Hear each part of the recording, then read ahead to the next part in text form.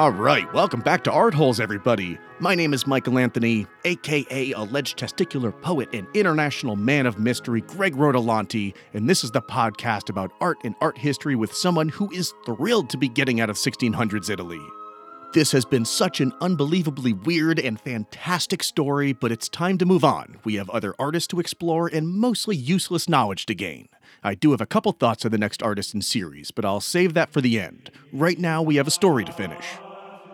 So, Caravaggio escaped a heavily garrisoned prison, and the brother of the Order of St. John who found the cell, the 11-foot underground featureless rock wall cell, empty, that's a really awkward thing to need to tell your boss. And I feel like don't shoot the messenger was a concept they hadn't really figured out yet, especially given blame the Jews was still something that they were applying to almost everything.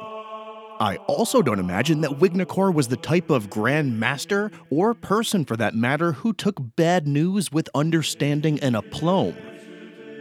We don't know the details of when the escape happened, mostly because it's a secret prison break and nobody was going to admit being involved. But let's talk about the logistics of what would have needed to have happened for Caravaggio to successfully escape and get off the island. First, and probably most obviously, it had to be late at night when most of the knights would have been asleep, otherwise Caravaggio would have been immediately discovered.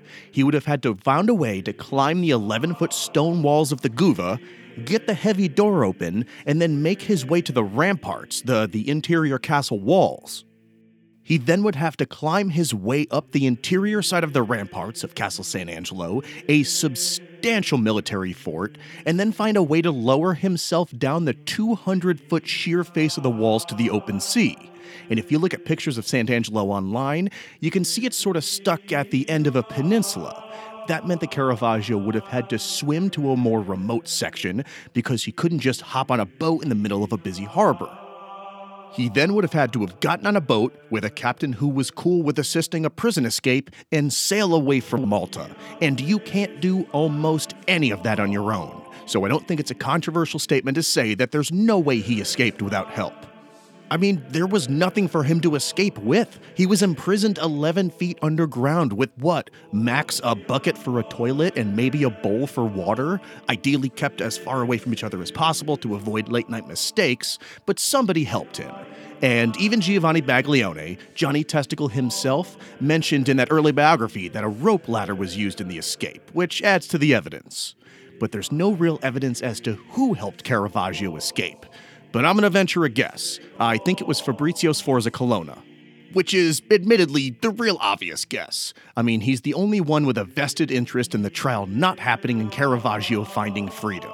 Fabrizio and Costanza were the ones who put their necks on the line and vouched for Caravaggio with the knights.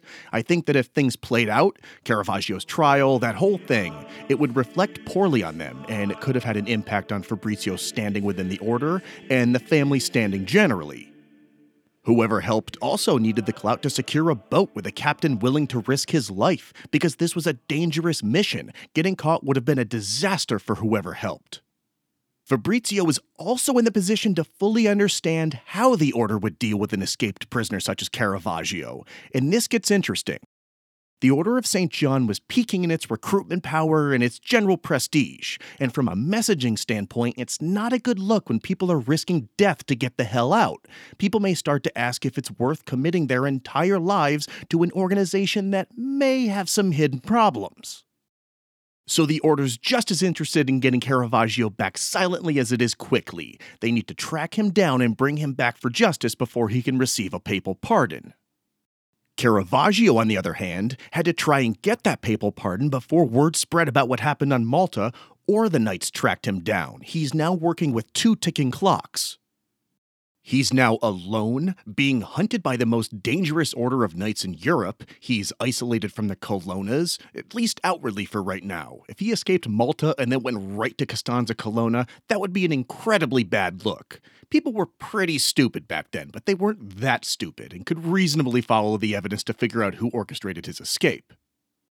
He can't go back to Rome, and he's at risk in any city where there's a prior, those regional ambassadors for the Order of St. John, and you never knew when a Maltese ship would just show up in a port looking for supplies or potential recruits, and all of the knights abroad were on the lookout. Caravaggio has pushed away every single person who was willing to help him, his connections with the powerful and the elite, and he has burned every bridge. But sometimes there are people in your life, people who, no matter how often you screw up, just bad decision after bad decision, causing yourself and others pain and heartache. When you can't get out of your own way, you're aggressively drawing penises on a wee baby Jesus and hitting people in the head with a hatchet. Sometimes there's that one person who, God, despite what's in their own best interests, will still love you and look out for you even though they probably shouldn't because it's not good for them. These are the people who see the best in us, even when we ourselves may not or cannot, and give you hope and make you want to turn into the person that they know you are. They're the loved ones who you can trust to make sure that if you hit rock bottom, there's at least a glimmer of hope for a way out. They're the people who make all of this, whatever this is and however long it lasts, worth it. And sometimes, they also have luscious figs. Woohoo! Mario! So if you have a Mario Minetti in your life, give that person a hug, say you love their figs, which, I mean, at this point, really, it's much more of a broad metaphor, and apologize to your Mario for all the things you said or did that weren't the right call. And hopefully it's on a lesser scale than what we're talking about here. With nowhere left to turn, Caravaggio went to maybe the one person he thought might be willing to hide him and help him with a plan. By October of 1608, after he escaped from prison on an island on the most important front in the cultural and territorial battles of the Middle East and Europe, Caravaggio managed to get to the city of Syracuse on the island of Sicily to see his Mario. He's also now back in Spanish sovereign territory. He's not in Malta or in the Papal States, so let's not undervalue the political and legal flexibility that's happening here too. But that still doesn't detract from the fact that whatever moves are left in this chess game of debauchery, historically great art, European power brokering, colonas and borgheses, the French and Spanish jockeying for power, the wee baby Jesus and his kingdom on earth, that's all great. But the next move, the future of this story right now, it boils down to a reunion between Michelangelo Merici de Caravaggio and Mario Minetti. Wow! And Mario has had an interesting go of things since he had to get married and break away from Caravaggio. He is no longer the flush-faced, doe-eyed young man that we left. We know from first meeting Mario, many episodes ago, that he was originally from Syracuse, but was forced out of the city for some reason and went to Rome, which of course is where he met Caravaggio at Siciliano's studio. When things got too crazy with Caravaggio in Rome, Mario decided he wanted to go back to Syracuse and be an artist and show everyone back home his, quote, happy, pleasurable, and soft style of painting. That sounds Bob Rossi and delightful. Good call. As soon as Mario got back to Sicily, he almost immediately had to take refuge in a Carmelite monastery, quote, for a homicide casually committed, unquote. Oh, no! Yep. Mario killed a guy too. When I read that, I was super bummed out. I didn't want that for Mario, let alone the person he murdered. But then I remembered that everybody was a train wreck back then, especially painters. There's a theory that so many artists were violent assholes because they used lead to make white paint. So all these artists were getting lead poisoning, which can cause violent outbursts, and they would drink to help curb the symptoms of lead poisoning, but the alcohol only made things worse. They called it painter's colic, and I have no idea if that's a viable theory, as I am also not a doctor, but maybe it played a part, and it certainly makes sense. While he was in hiding, Mario begged the family of the guy he killed for forgiveness, which they did not give because I'm sorry doesn't wash away murder, especially a murder casually committed, which just reeks of laziness and apathy. It sounds like Mario asked the guy to walk into his sword so he didn't have to move his arm. If I'm going to get murdered, and that's not an invitation, I kind of want it to be at least somewhat of a momentous occurrence in at least that person's life. But the family eventually relented once the city's authorities stepped in. The government of Syracuse was excited to have a painter from Rome, a hometown boy that came back. It's a great story and the church can get art. This is fantastic. So the murder was forgiven. It didn't take long for Mario to get bored and restless with this new life, and soon after, he would leave his wife and family and travel to Messina for a while, which was on the northeast coast of Sicily, right near where the ball meets the foot, and these getaways became an annual tradition. Each summer, he would leave for Syracuse and go to Messina. He had a studio with 12 young assistants who were always there, and there were a ton of commissions available. Small churches were popping up everywhere, and there was always somebody who needed something. Mario became a commercially successful artist and was famous in Sicily, but he wasn't groundbreaking. Oh, come on! Usually his students would do most of the work, and then he'd come in at the very end for the finishing touches. Mario was a fantastic delegator. Critics would say that if he spent more time actually working on fewer pieces, he could have been as great as Caravaggio. But at what cost? Mario had a great life, he's summering with the boys, and he's making a ton of money. He wasn't going to be a world burner, but he had status and loved flaunting his wealth by wearing, quote, close-fitting and showy clothes. And you can really almost picture it. Just think of how nice this story would have been if it was just about two nice young men named Michael and Mario who both moved to the city right out of art school, and they meet at their very first job. One thing leads to another, and they get an apartment together. They both end up being successful and wear matching leather rope bracelets with those silver clasps, and they throw a bunch of dinner parties, and nobody gets murdered. But then we don't have the art. And if Caravaggio led even somewhat normal of a life, I don't think we'd be talking about his paintings at all. But it's not what happened, and now Mario's peaceful life with the tight and flashy outfits, it's going to be massively interrupted.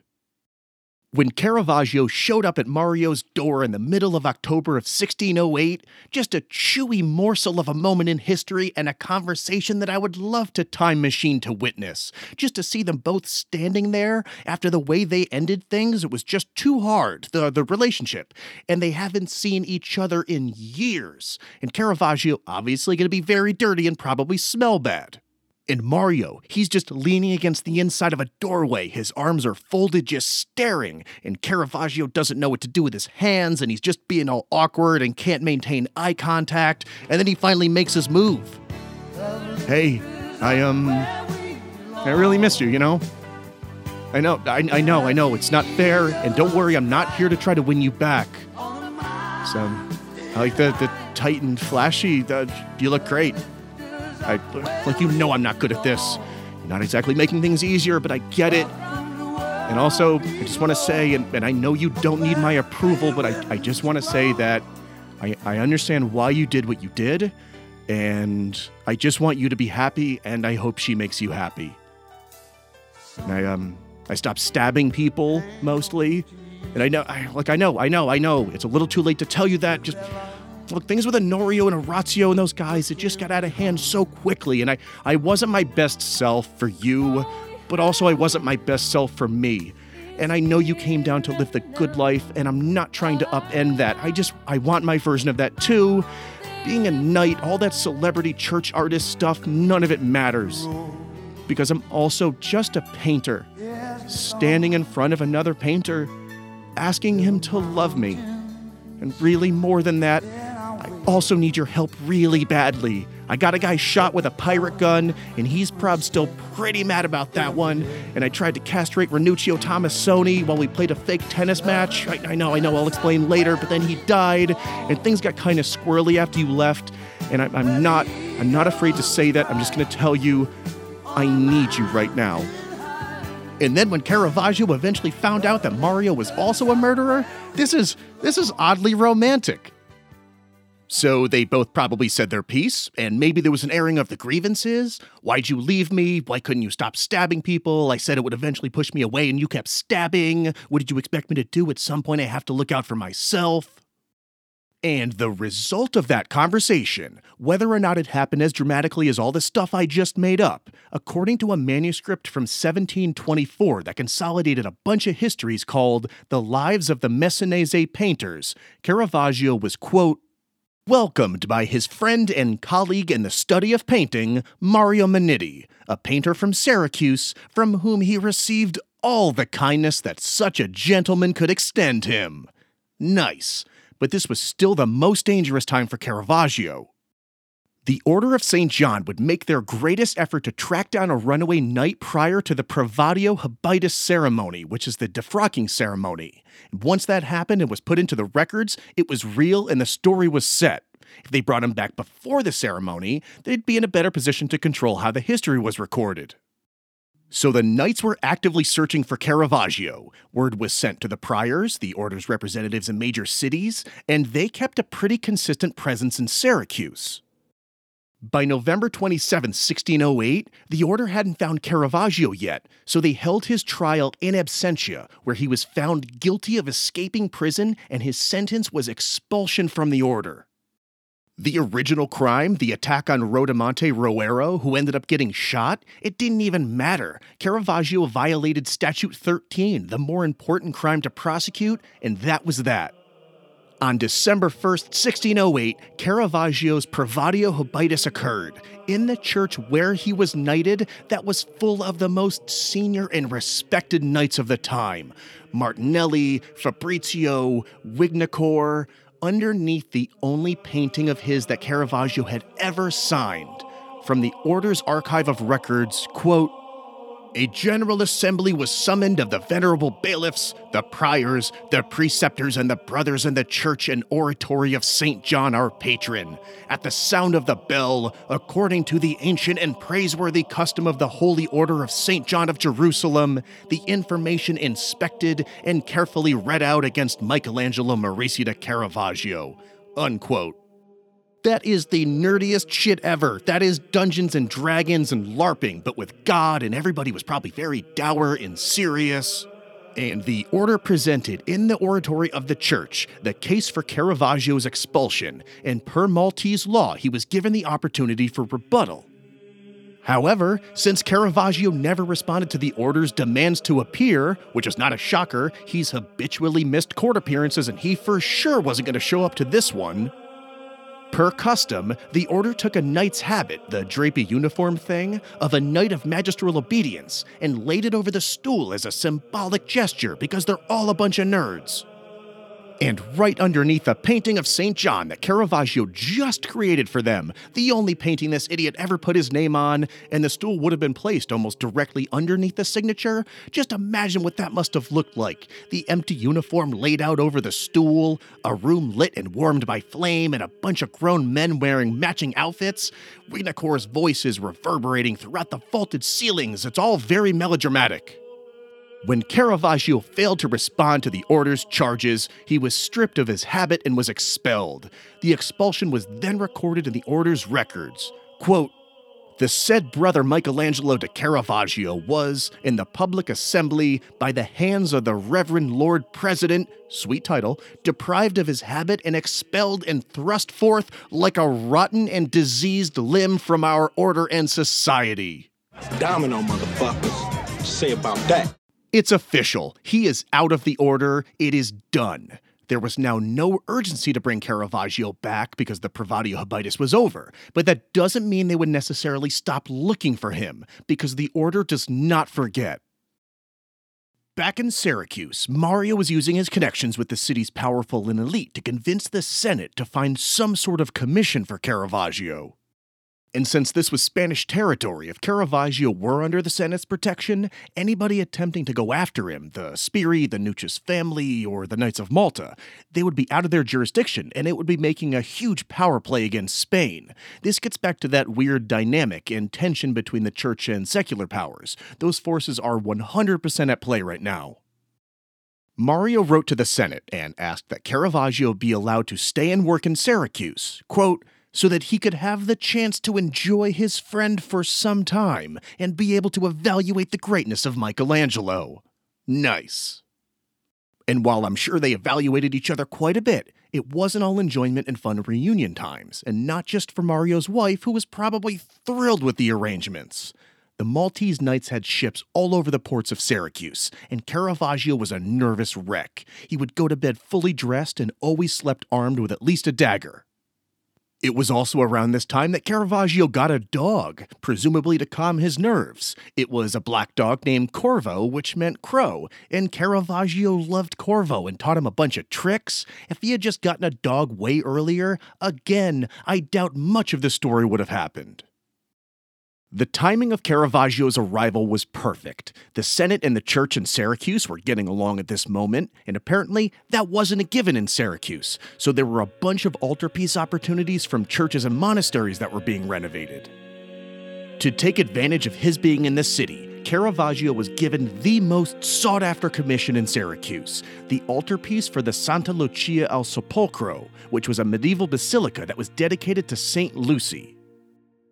St. Lucy was a martyr that was from Syracuse. She was the equivalent of how the order felt about St. John the Baptist. This was a period of time when they were called cults, really. People would have an extreme dedication to a specific saint in particular. And I'm sure the church would disagree with this characterization, but they were almost treated like demigods, and the cult of St. Lucy was strong in Syracuse. She's the hometown favorite. The story of St. Lucy's martyrdom, which occurred in the year 304 AD, this one's a rough one once you realize the subtext and can guess what actually happened once you take away all the magical stuff.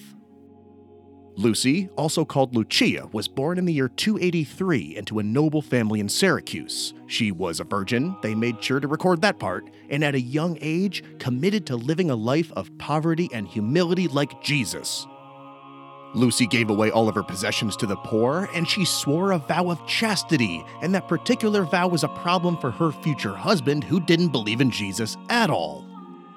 The future husband thought the vow of chastity was just a convenient excuse and was convinced that Lucy was giving her money to another guy to get him to marry her, so he accused Lucy of being unfaithful. And that's a pretty timeless guy move right there. We've been pulling that one for quite a while. What's not timeless, thank God, is what happened next. Her husband-to-be condemned Lucy and gave her over to a Roman judge named Paschasius for being a Christian. This was in 304, and that Edict of Tolerance wasn't passed in Rome until 311, so the Romans were still in that let's feed Christians to wild dogs phase. As punishment for being an admitted Christian, Paschasius turned Lucy over to, quote, ribbalds of the town to defoul her and labor her so much until she be dead, unquote. But when the ribbalds came to take Lucy to the brothel to, don't make me say it again, there was a miracle and they couldn't move her. Many men couldn't budge her an inch, even when they hooked up oxen to Lucy to pull her like a plow. She was totally immovable. So Paschasius, he got pissed and told the ribbalds to forget it. And if Lucy wasn't going to move / be dragged and just go freely with them to, I don't want to say it again, like she was supposed to, they were to instead light a fire around her and pour boiling hot oil and resin on her, which they did. Later versions of the story would say the Romans also pulled out her eyes, which is why Lucy is the patron saint of blindness. And while she was being tortured, Lucy was stoic and didn't scream and cry at all. Apparently she was cool with everything and was just calmly praying to God, which made the Romans furious. So one of them took a sword and stabbed Lucy through the throat. And even then, she's been tortured beyond belief and someone stabbed her in the throat. Is anybody listening to this at work? I'm really sorry about this one. But even then, Lucy wouldn't allow herself to die until a priest came and gave her the sacrament, the body of Christ. And only after the sacrament was given, Lucy, quote, rendered up and gave her soul to God, thanking and praising him of all his goodness. This is a delightful religion. Lucy was said to have then been buried in the catacombs of the Santa Lucia al Sepolcro, the place where Caravaggio was to paint his altarpiece. I think it's safe to say that some of the stuff happened to Lucy and some of it didn't, and some of the stuff was maybe added after to put a nice spin in the story. But what do I know? But don't worry, the story gets even worse. Because during the Middle Ages, a group of people broke into Lucy's tomb and stole her bones. So that's good. Let's really let this poor woman have absolutely no peace. And there began to be this competition to be the place that claimed Lucy's remains, because that would become the default cult center and where people would flock to visit Lucy. Isn't this great and not disturbing at all? Syracuse wasn't the only city to develop a cult of St. Lucy. There was also one that sprung up in Venice, who was vying to be the spot for all the Lucy devotees. It's a rival cult. But with Caravaggio's altarpiece, the church leadership in Syracuse wanted to remind people this is where St. Lucy was martyred, the miracle of surviving until she could receive the sacrament, and also where she was originally buried. It's all in the marketing. Caravaggio, of course, delivered for the city of Syracuse, and he painted the Burial of St. Lucy, and he likely completed this altarpiece in Mario's studio. And one of the authors described it as having a dreamlike quality. The scene is Lucy immediately after she received the sacrament and died. With mourners in the background, Lucy looks frail, especially when compared to the two men in the foreground digging the hole in which she was buried. Even them just digging the hole, the idea of being disregarded by Romans in death, it was powerful. And the disproportions of the men in front compared to Lucy, their extra muscles, they look bulky, and it focuses the viewer on the brutality of what she went through. And then you can also see the stab wound in her neck. There are no angels, no bright lights in the sky taking Lucy to heaven. It is dark and powerful stuff. It was one of Caravaggio's largest altarpieces, and he completed it in just over a month. And that's something that I might not have put enough emphasis on during this story, is just how fast Caravaggio completed paintings. Centuries later, when his paintings were x-rayed, there were no signs of drawings or prep work. He wouldn't map out a painting for scale or to see where stuff would go. He just started and then spit out a masterpiece, got drunk and stabbed a guy, and then would just do another one. The Burial of St. Lucy was completed in early December 1608, with a plan to unveil it on December 13th, the Santa Lucia feast day. When it was eventually unveiled, people right away recognized it as a masterpiece, and it quickly became a famous painting, and close copies began to pop up all over Italy. But Caravaggio wasn't there on December 13th to see the unveiling and relish in his success. As soon as the painting was completed and Caravaggio received his payment, he knew he had to leave. There was no value in staying. He needed to rebuild his brand to remind the church that he was worth a pardon. Syracuse got their painting. Now it was time to move to another city and be awesome there. Plus, the city of Syracuse, it was swarming with Maltese knights, and Caravaggio knew they would still be looking for him. Not as aggressively, but there was one particular knight who left Malta soon after the escape to track him down and make sure a debt was paid. Feeling hunted and unsafe, Caravaggio needed to leave. He still can't stay put yet, not anywhere. He's gotta move. And like he had to move south when fleeing Rome, Caravaggio needed to move north now, away from Malta, and he's really narrowing down his options. But maybe this was more than just moving north to be away from Malta. Maybe this was about moving away from the greater pain and angst if he stayed. Better to have loved and lost than never loved at all? Easy for you to say, you've never met a Mario Minetti. If Mario was going to be the one person who would never let Caravaggio fall, even after he kept doing things that drove them apart, mostly the stabbing stuff, it was really just the incessant stabbing that Mario couldn't handle. Caravaggio had to do the right thing and think about what was best for Mario too. And in the same entryway door to Mario's home where they likely had their reunion, they said their final goodbyes. And it really is goodbye this time. Michelangelo and Mario will never see each other again. It either happened in that dramatic Hallmark movie version, or Caravaggio just didn't want to spend the rest of his life in a Maltese basement prison trying not to 3 a.m. poop in his own water bowl. Either way, it was time to go. Overall, no matter what, needing to leave Syracuse was for sure about desperately trying to get Scipione Borghese to secure a pardon before the Maltese battle monks dragged him back to prison, but this also had to have been a tough moment. The fact that historians could even identify a relationship between these two human beings through the fragments of time and shitty record-keeping, and also a time when the punishment for that type of relationship was decapitation, it's just cool that these two knowingly winked their way through history and paintings. So there was some sort of goodbye. The trail of evidence picks back up on December 6th, 1608, and by that point, Caravaggio had made his way to the city of Messina.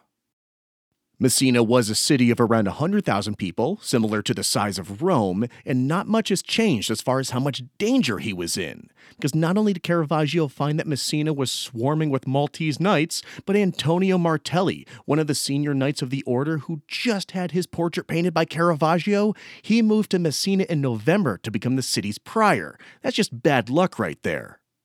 And once the rumors reached Martelli that Caravaggio was also in Messina, word would have been sent back to Wignacourt immediately.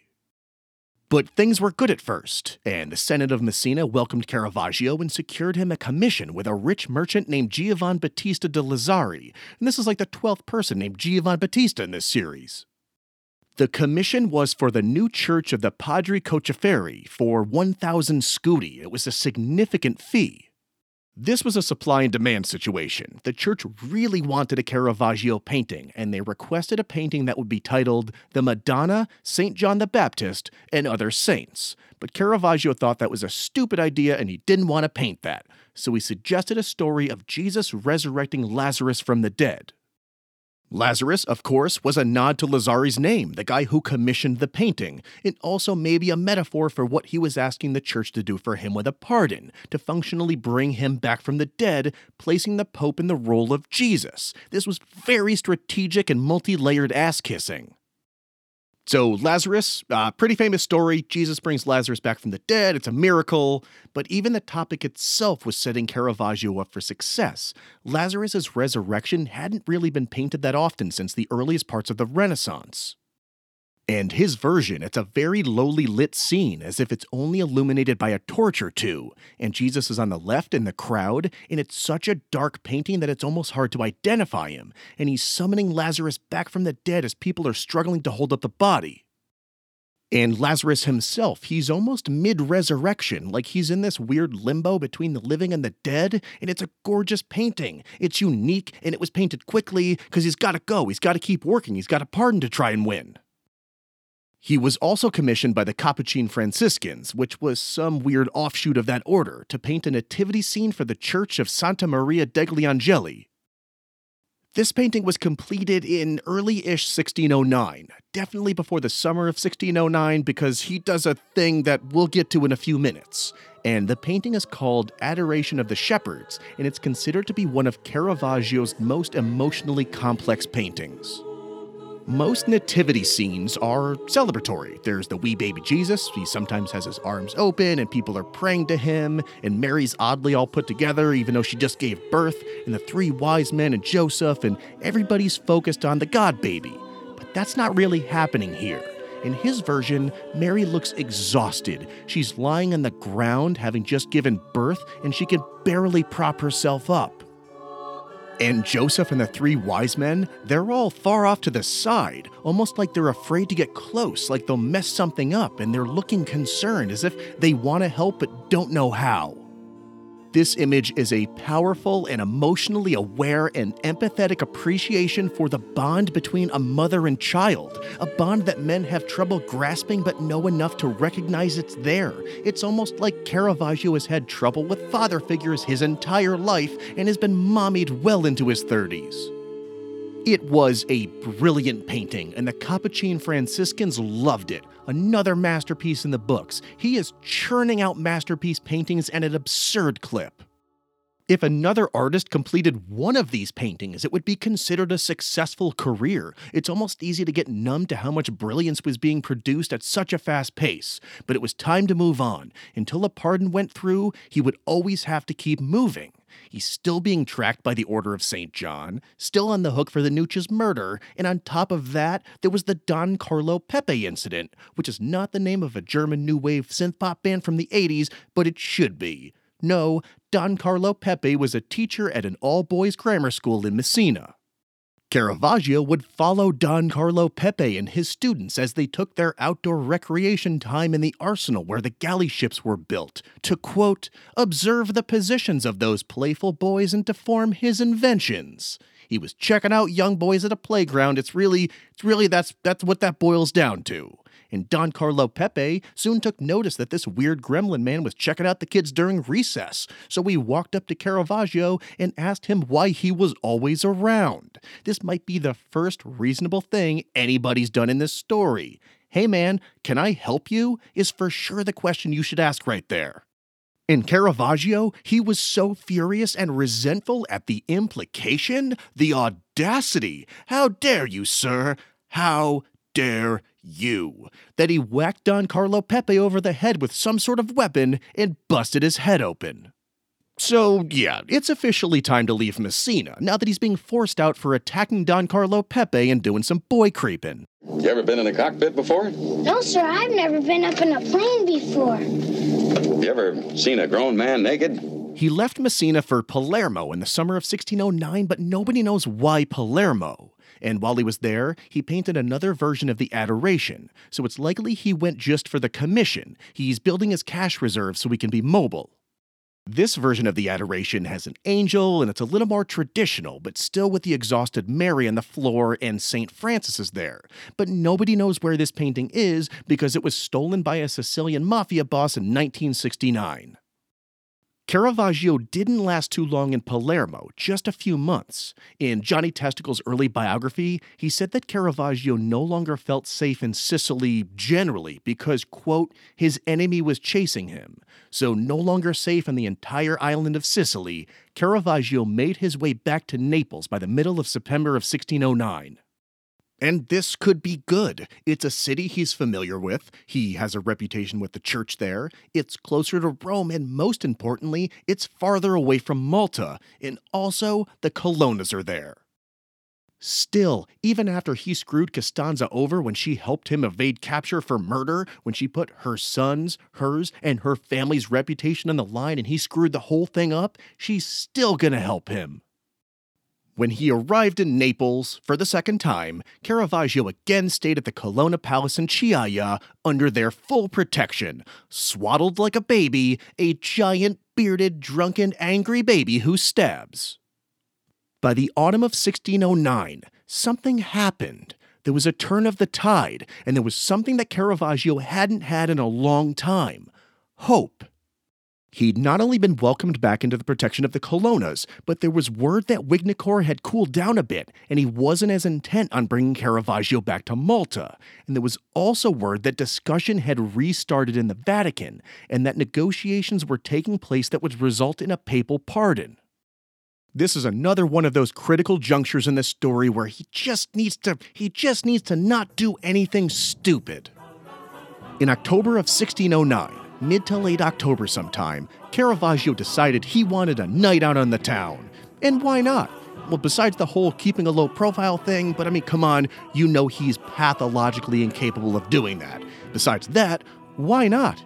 He's overcome all odds of his own idiocy and bad decision-making. The papal pardon was a real possibility now, especially after he fire-hosed Europe with a bunch of masterpiece paintings. He outplayed Wignacour. This is the most positive future he's been able to imagine in a long time. So it's time to go out and celebrate. And if you're Caravaggio, there is only one place you're going to go to if you're in Naples in 1610, the Studio 54 of its day, the Osteria del Siriglio. The Siriglio was tucked in an alleyway behind the Santa Maria la Nova church, and it was the most famous tavern in Naples and was well known throughout Europe. Not a great place to keep a low profile, at all. It was a tavern that was known to serve more red wine than water, and not in that water was dangerous to drink so we might as well drink wine kind of way. No, the Siriglio was known for everyone being red wine hammered all the time. The kind of drunk where your teeth are all purple and you say things like, "No, that's not what I meant." And you start talking with your hands even though the glass of wine that's in your hand is full and it starts to swirl and spill over the edge and you're hiccuping, and that kind of red wine consumption. It was also a very celebrated brothel, known throughout Europe for its, quote, huge orgies. And the special for the evening that was always on the menu? Giant gay orgies, piles and piles of the fellas. Female escorts were there, sometimes, but according to a poet at the time, Giambattista Basile, who actually wrote the earliest European versions of Rapunzel and Cinderella that influenced the Brothers Grimm, his comments on women's role in the Seraglio, quote, "Venus is shunned."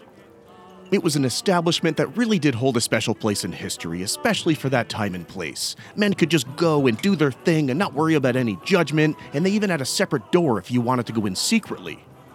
It was a true bacchanalian affair, just wine and sex and no commitment or pretense, and I'm sure Caravaggio had an absolute blast. And you know what? He had to go. He had to see this place. I get it. It's like going to Orlando and not going to Disney. It's human nature. No matter how much of an asshole you are, when you're stressed and overworked, you just need a night to yourself. Well, yourself and a bunch of lithe Napolitano boys just feeding you grapes and various cheeses and laughing at all your dad jokes, and I'm sure it was great. When he was, finished with his evening, it was time to leave and go back to the Colonna Palace. He is a new man with a new outlook and really a new future.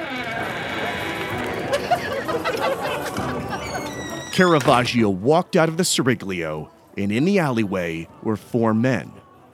Men who weren't there for the same reason as Caravaggio, but each stood there with an 8-pointed star emblazoned on his chest. The Knights of St. John had tracked down Caravaggio. Wignacourt may have cooled in extraditing Caravaggio back to Malta, but this wasn't about Wignacourt and it wasn't about Statute 13. And the men attacked at once, and 3 of them held him on the ground as one of the knights stood over a struggling Caravaggio. And it wasn't just any knight. Standing over Caravaggio was Giovanni Rodamonte Roero, the Knight of Justice that Caravaggio and the other knights attacked and who ended up getting shot with a pirate gun.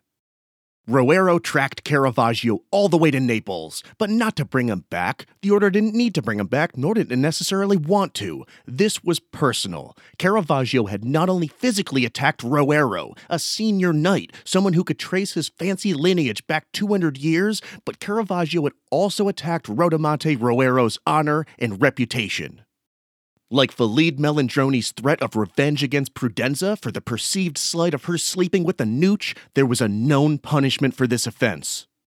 Roero took out a blade, touched it to Caravaggio's face, pressed down hard, and slid the blade across Caravaggio's entire face, like a hot knife through overtaxed butter, giving him a massive sfregio, a revenge facial scarring. And Roero sliced open Caravaggio's face so badly that it was said that he was almost unrecognizable. The sfregio was such a horrible injury that on October 24th, 1609, a Roman newspaper reported that word had been sent from Naples that Caravaggio was murdered. He wasn't dead, but he was seriously messed up. The wound was savage, and there's substantial evidence that we'll discuss in a bit that Roero may have partially blinded him as well. By Christmas Day of 1609, letters out of Naples showed that Caravaggio was still recovering in the Colonna Palace. He's not in good shape, and he was laid up until around May of 1610.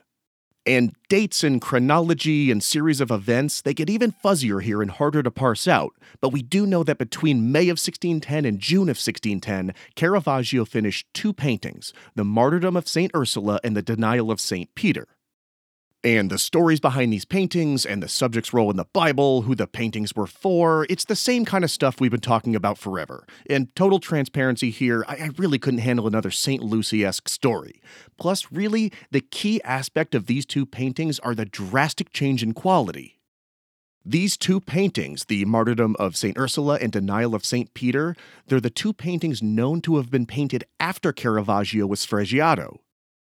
People who know way more about this stuff than I do can identify a significant change in his brushwork at this point. The subject's forms aren't as consistent, and it's just a little sloppier.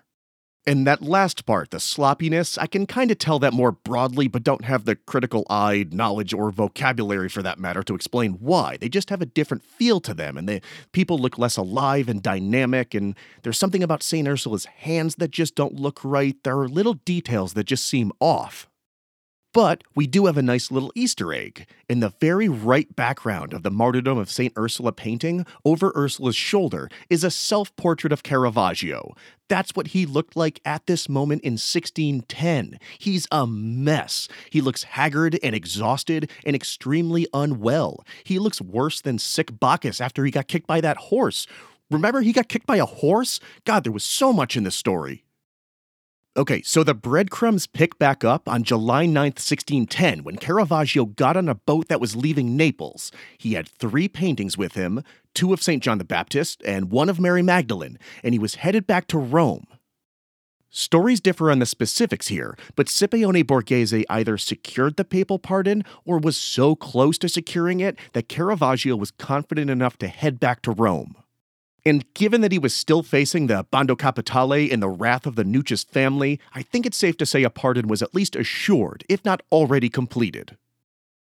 The boat that he got on, though, wasn't headed directly to Rome. Its final destination was Porto Ercole, which is about 151 kilometers north up the coast. But the boat was first making a stop at the Palo Castle in present-day Ladispoli, which is only about 50 kilometers northwest of Rome. By landing in Palo, Caravaggio would be coming into the city from the north, which was counter to what would be expected when traveling to Rome from Naples. It was also a busy commercial port, so we could secure a horse and carriage in order to transport those 3 paintings, which were undoubtedly destined for Scipione Borghese as quid pro quo for the pardon.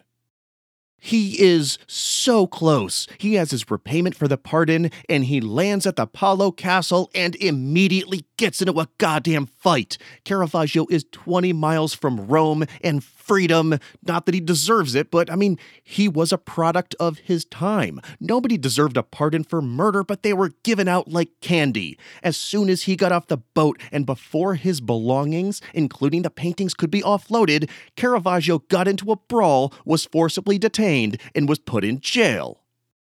This is the most on-brand Caravaggio move, and the boat captain, he didn't want any part of what was happening, so he set back out to sea with Caravaggio's stuff and headed north to Porto Ercole. There's some evidence to suggest that the arrest was about mistaken identity, or there were some paperwork issues, and he just freaked out, because this wasn't about the Nuccius murder, because Caravaggio was allowed to buy his way out of jail a few days later. But now he's screwed, because the paintings he needed for the pardon were in Porto Ercole, and he had to get there fast. This is incredibly stressful, tense, and taxing for someone who just had half of his face cut open, and there's a strong likelihood he developed some sort of infection that his body was fighting. Caravaggio managed to find a boat, and the best estimate is July 16th or 17th, and he finally made it to shore at Porto Ercole again, best estimate, July 17th or 18th. But his life finally caught up with him. On July 18th, maybe July 19th, 1610, at the age of 38 years old, Michelangelo Merici de Caravaggio died. And because we're still in that panicky plague time, to not let the body rot in the July sun and spread disease, he had to be buried quickly. And because Caravaggio was alone and had no family in the area to take possession of his body, he was buried in an unmarked grave in Porto Ercole. The greatest painter of his day, and now considered one of the most important painters in the history of Western art. And it wouldn't be until centuries later that we'd have some sort of idea as to what caused Caravaggio's death, but we'll get to that in a few minutes. When word of Caravaggio's death reached Scipione Borghese, Costanza Colonna, Wignacourt, everybody jumped to stake a claim on the paintings that he was chasing down, 2 of which mysteriously disappeared, and the other eventually landed in the Borghese art collection. The buzzards came out immediately, and it's not surprising. That's what this whole story was about. Caravaggio's art was really the only reason he was allowed to live the life he did. It was always going to be the only thing that mattered to these people after his death. And Caravaggio's story may have ended, but there was so much more to this whole thing than just him. There were so many other colorful characters, and I think we deserve some more closure. Dear sweet Chico, he became a professional artist, and he was known as Chico del Michelangelo, and he made a living but never really did anything to stand out and quickly disappeared into history. Orazio Gentileschi, the man with a temperament nobody could get along with, testicular trial defendant, and a man who couldn't write but then also maybe could write, and those confiscated letters may have been written by him, and he remembers writing something like that, but he didn't exactly write that thing in particular, but also he wrote that. He had a great career, but was far outclipped by his daughter Artemisia Gentileschi. He died in London years later as the court painter to Charles I of England. Mario Minetti, he continued to live a peaceful life, was very successful and dressed with pizzazz until he died a rich man in his 60s. And Felice Melandroni, the famous courtesan of Rome, she died of an unknown cause in 1618 after she made it up in the world and bought her own house. She did get out of the life that she was stuck in. And the portrait that Caravaggio painted Felice would eventually be lost, destroyed in the bombings of World War II. And finally, and I don't know why I saved him for last, Onorio Longhi, abuser of meringue chefs, accomplished architect, strawberry blonde gang leader, imprisoner of his own brother, and aggressive horse rider throughout the narrow streets of the artist quarter. He eventually was allowed to return to Rome, which he did about a year or so after Caravaggio died, until 5 years later when he died of syphilis. Okay, so let's fast forward a bit. For centuries, there were varying theories about how Caravaggio died. The prevailing thought was syphilis exacerbated by sunstroke from the Naples, Paolo, and Porto Ercole boat trips, but that's also known as an absolute guess. The only thing historians really knew was that it wasn't a violent death, which is the most shocking part of this story. But in 2010, Italian archaeologists unearthed 200 human skeletons from a Porto Ercole cemetery, an activity that's also known as grave robbing. Then a group of scientists used carbon dating to narrow down the age range and skeletal structures to narrow down the gender and identified remains of men who died in their 30s. They then took DNA samples from known descendants of the Merisi family who were still living in Caravaggio. And apparently you're never going to be 100% certain, especially with DNA that's this old because of degradation of the samples. But scientists ran 2 tests on the bones, a quote, non-specific metagenomic method and specific quantitative PRC method. And they also conducted a metaproteomic analysis of the skeleton's teeth. And I'm sorry, if I had to read all about this, you're going to have to hear about it. I don't want to be the only person who had their commute to work get ruined. They found with an 85% DNA match, someone that happened to be the same age and height. It's probably Caravaggio. In this giant team of scientists, there were 7 of them. You know what? I'm just going to shout them all out.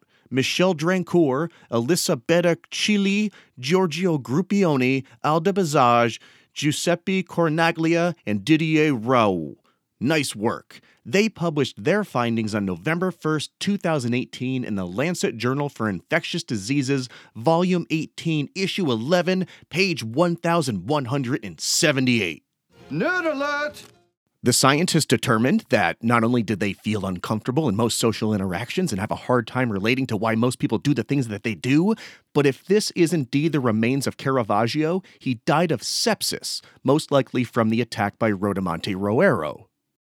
His bones also contained an excessive amount of lead, which can cause extreme irritability, something that had to have contributed to Caravaggio being an absolute asshole, which is what he really died of. If anyone asks me how Caravaggio died, I'm going to say he died the same way he lived, being an asshole. And it was his behavior, life choices, it all led to the art that he created and his ability to tap into the best and the worst of humanity and put it on canvas in a way that nobody had seen before. Love his art or hate it, it changed Western art forever. And having your paintings as altarpieces in Rome's greatest cathedrals, it didn't just inspire the everyday person and tourist in the city, but it put Caravaggio's style and technique in front of the eyes of every artist who traveled through. And because he painted oil on canvas and not frescoes like most other people, it meant his smaller paintings could be seen by artists all over Europe outside of the churches because they were mobile. A few paintings in particular would have a significant influence on artists in the Netherlands. The Dutch artist Peter Paul Rubens, who was awed by Caravaggio's work when he was younger and visited Rome, he became an important broker for Caravaggio paintings that were on the private market and ensured they were purchased by Dutch buyers. Over time, the Madonna of the Rosary and also the Death of the Virgin, the painting that was rejected before the Nuccia's murder, they were brokered for purchase by Peter Paul Rubens. Caravaggio's art became so well known, respected, and copied in the Netherlands that a number of Catholic artists in the city of Utrecht became known as the Utrecht Caravaggisti. His paintings were also on display all over the place in Spanish-controlled areas of present-day Italy, painted while on the run from the Nuccia's murder and his prison escape, which influenced Spanish painters. It was because he was on the run from murder and then from the Knights of Malta that Caravaggio's art had so much widespread exposure. So it was during this crazy period in the beginning of the 17th century that art finally found its next movement, its escape from the perfection of the Renaissance. When nobody knew how art could possibly move forward, it was the imperfection and the humanism of Caravaggio, a catastrophe of a human being, that changed the direction of art. In that direction, it started to crystallize when artists began to combine Caravaggio's techniques, his tenebrous lighting, his realistic depictions of people, with that emerging celebratory ornateness of an increasingly wealthy church, as well as a wealthy secular Europe. In this weird milkshake, this was the beginning of what would eventually be called the Baroque period.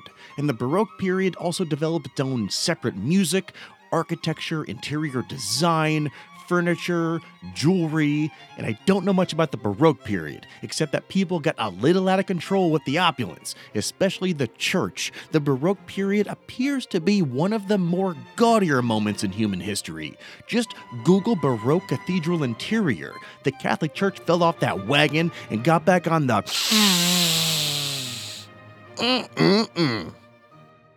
But that's not Caravaggio, that's not our story. There was nothing ornate or opulent about him. So while he's Baroque because he's definitely not Renaissance or awful Mannerist, he was really more of a proto-Baroque, transitioning art from the Renaissance to the Baroque period. And it was an absolutely bonkers ride finding out how and why that happened. I hope everybody had a blast with this series. Thank you so much for seeing it through to the end with me. This was pretty wild. I feel like we learned a lot of weird stuff. So, the next series, for anyone who's still on board for another ride, I started in on one of the biographies, but we also have a lot of primary sources. We're going to hear a lot directly from the artists, and not all of what we hear is going to be true. But the parts that aren't true, and digging into the reasons why events and memories did or didn't happen, are equally as important to explore who this person was, the art that was created, and what it all means. In this series, it felt big. There were armies and battles and dynasties and nations were being built, and the next series will have some of that. We're going to be in a place and time of radical change and upheaval and the emergence of a national and cultural identity, and our story's going to be at the epicenter of all of it. But I was going through a lot of the reading, and it's going to feel a little bit different. It's going to be much more emotionally intimate. It's going to be kind of intense. I'm actually a little bit nervous about the next series, but I think that's a good thing. It's a polite reminder that I still have no idea what the hell I'm talking about. So until next time, stay subscribed. Instagram is at Artholes Podcast. I guess both of those places you can get the notice when the series is going to kick off. And I don't have an estimate on when that's going to be, but I'm into the books and I can't wait to pick back up with another story. Until then, thank you so much for listening. Thank you for telling other people about the show, too. It's cool to see it grow organically like this. And for the reviews and the ratings, thank you so much. It's a huge help in turning this into something that people will take seriously, even though, I don't know, the jury's still out on how good of an idea that is. So that's it. Thank you so much. Take care, everybody, and I will talk to you soon.